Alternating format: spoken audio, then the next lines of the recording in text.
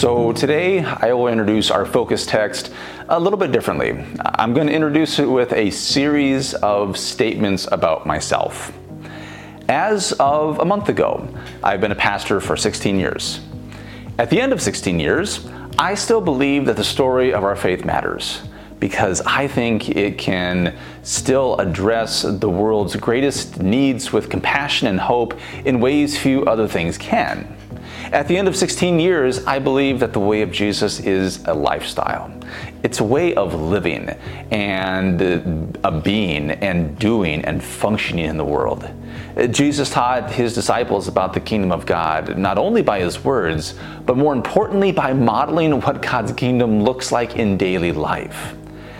And finally, at the end of 16 years, even with all of the positive attributes of my faith that I just listed, I am hesitant, leery, and uncomfortable engaging in Christian missionary efforts to share this faith, which puts me at odds with much of the Christian tradition.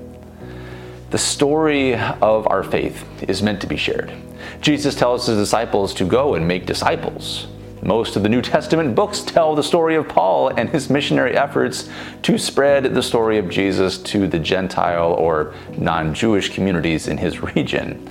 The early church was a group of people who actively recruited and brought others into their community, which resulted in these churches growing and expanding to different towns and cities and countries around the world. In fact, even the very language used in our faith tradition conveys that it's meant to be shared. When you hear the word apostle, like the Apostle Peter or the Apostle Paul or the apostle said this or that word, apostle, in Greek means messenger or envoy, which conveys absolutely that this is a person who is sent out with a message to share. So, what's wrong with me? Why in 2023, after 16 years of being a pastor and still being compelled by the story of Jesus, am I so conflicted about Christian missionary efforts? To be more precise, it's not that I think our faith should not be shared or does not need to be shared. It should, and it does. I think my uneasiness comes in the details of how faith is shared. It has taken me a long time to figure this out for myself and to get to the point where I am now. And I want to share this with you because I think this relates to many others besides me. So I give you Chad's top 3 Christian missionary strategies gone wrong. Okay, so number 1, obligation. Obligation as a missionary strategy is pretty straightforward. Your faith will mirror your family's faith because that is the expectation. You are Christian because your parents are. It's an identity marker, a cultural identifier. It is how you maintain belonging and connection to your community, to your political party, to your tribe. You identify as Christian because it's what you inherited, or it's how your team, your culture, your tribe identify. And you have an obligation as part of this community to uphold the traditions, the practices, and the values of the faith. So have a bunch of kids, because as your family expands and grows, so does the church. Okay, number 2, fear. Fear as a missionary strategy is very effective. In this approach, God's justice comes out in the form of wrath. God is angry, and you are a sinner destined for hell unless you believe the right things about Jesus, which you can only learn if you become a part of the church, which you can only do if you promise to unquestionably adhere to its rules, teachings, traditions, and norms. When using fear tactics, the end often justifies the means. If I can be creative and think of different ways to put the fear of God in you in order to get you on board, well, then all the better, right? Okay, number 3, the sales pitch.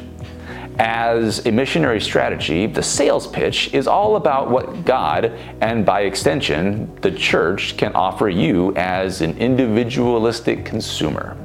It's all the reasons why Bethlehem is far superior to other congregations, and why Lutherans have it figured out in a way that others don't. As long as the value you get for membership is greater than the cost of your time and money, you're good. And churches do a lot of market research to make that balance right. So you should know that I have been on the receiving end of all of these missionary strategies, or a combination of them, during the course of my life. And I haven't appreciated any of it. I don't want my faith to be an obligation, an expectation. I have enough of that in life, and it's not life-giving. The same is true of fear. It is manipulative to create fear in others and then use that fear for your benefit. The ends do not justify the means. You cannot threaten and punish people into loving God, nor can you sell God to others like a product. I don't want to be a consumer of religious goods and services. I don't want a sales pitch. I don't want to be treated like a customer. If that's what faith is, well, then I don't want it. But this is how a lot of missionary work is done in Christian communities. Plus, I have friends and acquaintances who are not religious or are of a different religion. Is it my calling as a Christian to convert them by any means available to me? What about your kids and grandkids whose faith practices are not like yours or are non-existent? What do you do as grandma when your grandkids are being raised outside of your faith? Make passive-aggressive comments to your kids to engage the guilt of obligation? Use some fear to try and get leverage? Sell them on the idea that religious life is actually really good for you? More often we don't do anything because we don't know what to do. As I said before, it's not that I think our faith should not be shared or does not need to be shared. My uneasiness comes in how faith is shared, and our focus text and others like it are really important for us to hear to help us walk through these questions. One day, as we were going to the place of prayer, we met a slave girl who had a spirit of divination and brought her owners a great deal of money by fortune-telling. While she followed Paul and us, she would cry out, "These men are slaves of the Most High God, who proclaim to you a way of salvation." She kept doing this for many days, but Paul, very much annoyed, turned and said to the spirit, "I order you in the name of Jesus Christ to come out of her." And it came out that very hour. But when her owners saw that their hope of making money was gone, they seized Paul and Silas and dragged them into the marketplace before the authorities. When they had brought them before the magistrates, they said, "These men are disturbing our city. They are Jews and are advocating customs that are not lawful for us as Romans to adopt or observe." The crowd joined in attacking them, and the magistrates had them stripped of their clothing and ordered them to be beaten with rods. After they had given them a severe flogging, they threw them into prison and ordered the jailer to keep them securely. Following these instructions, he put them in the innermost cell and fastened their feet in the stocks. About midnight, Paul and Silas were praying and singing hymns to God, and the prisoners were listening to them. Suddenly there was an earthquake, so violent that the foundations of the prison were shaken, and immediately all the doors were opened and everyone's chains were unfastened. When the jailer woke up and saw the prison doors wide open, he drew his sword and was about to kill himself, since he supposed that the prisoners had escaped. But Paul shouted in a loud voice, "Do not harm yourself, for we are all here." The jailer called for lights, and rushing in, he fell down trembling before Paul and Silas. Then he brought them outside and said, "Sirs, what must I do to be saved?" They answered, "Believe on the Lord Jesus, and you will be saved, you and your household." They spoke the word of the Lord to him and to all who were in this house. And at the same hour of the night he took them and washed their wounds. Then he and his entire family were baptized without delay. He brought them up into the house and set food before them, and he and his entire household rejoiced that he had become a believer in God. In our focus text, Paul is engaged in missionary work in Macedonia. Paul and his companions run into an issue with the local population and end up being beaten and jailed. In jail, they sing and pray together to keep their spirits up. And then something happens. An earthquake damages the jail, making it possible for them to escape, to run, to get out of town and never come back. That is what would be expected. That is what most people would do. But while running away would guarantee the life of Paul and his companions, it would also guarantee the death of the Roman guards who were charged with keeping the prison secure. But as the story goes, Paul and his companions do not run away, an action that is as surprising as it is merciful to the jailer who is about to kill himself.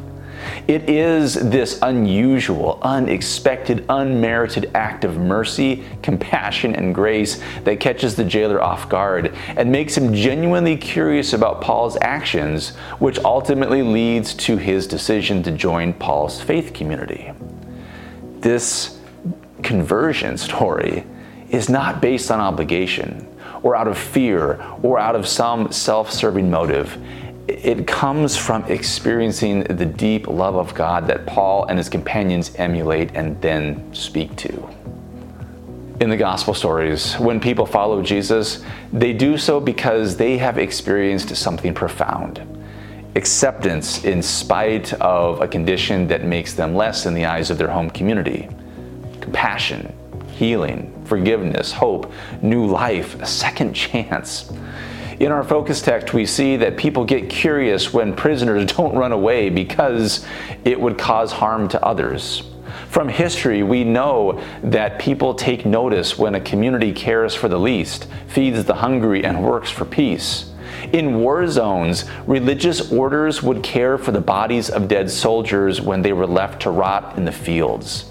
During the plagues, monastic orders would care for the sick and dying. People notice these things. They're curious about these things. They want to know what compels people to live like this and what story informs their actions. And really, it's no different today.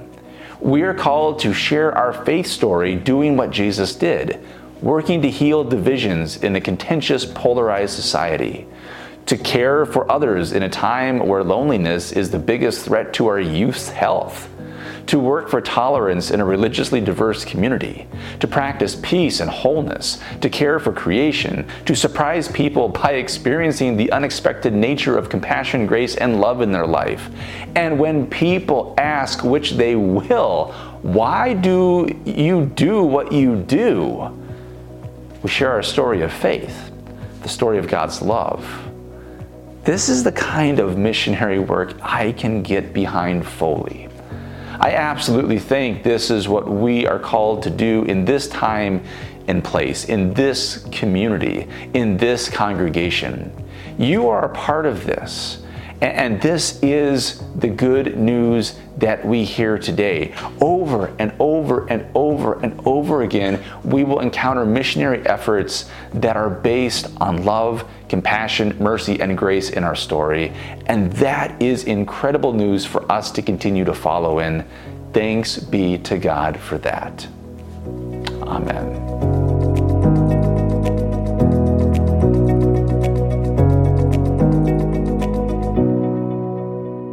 As a way of taking our focus text deeper and applying it more directly to your life, here are a couple of reflection questions for you to think about, journal about, talk to somebody about. Question number 1, what is your honest opinion about evangelism efforts? What has your experience been that has led you to your opinion? And question number 2 is this: how can the Bethlehem community share our faith story with the St. Cloud community more fully in a way that helps others experience the grace and love of God?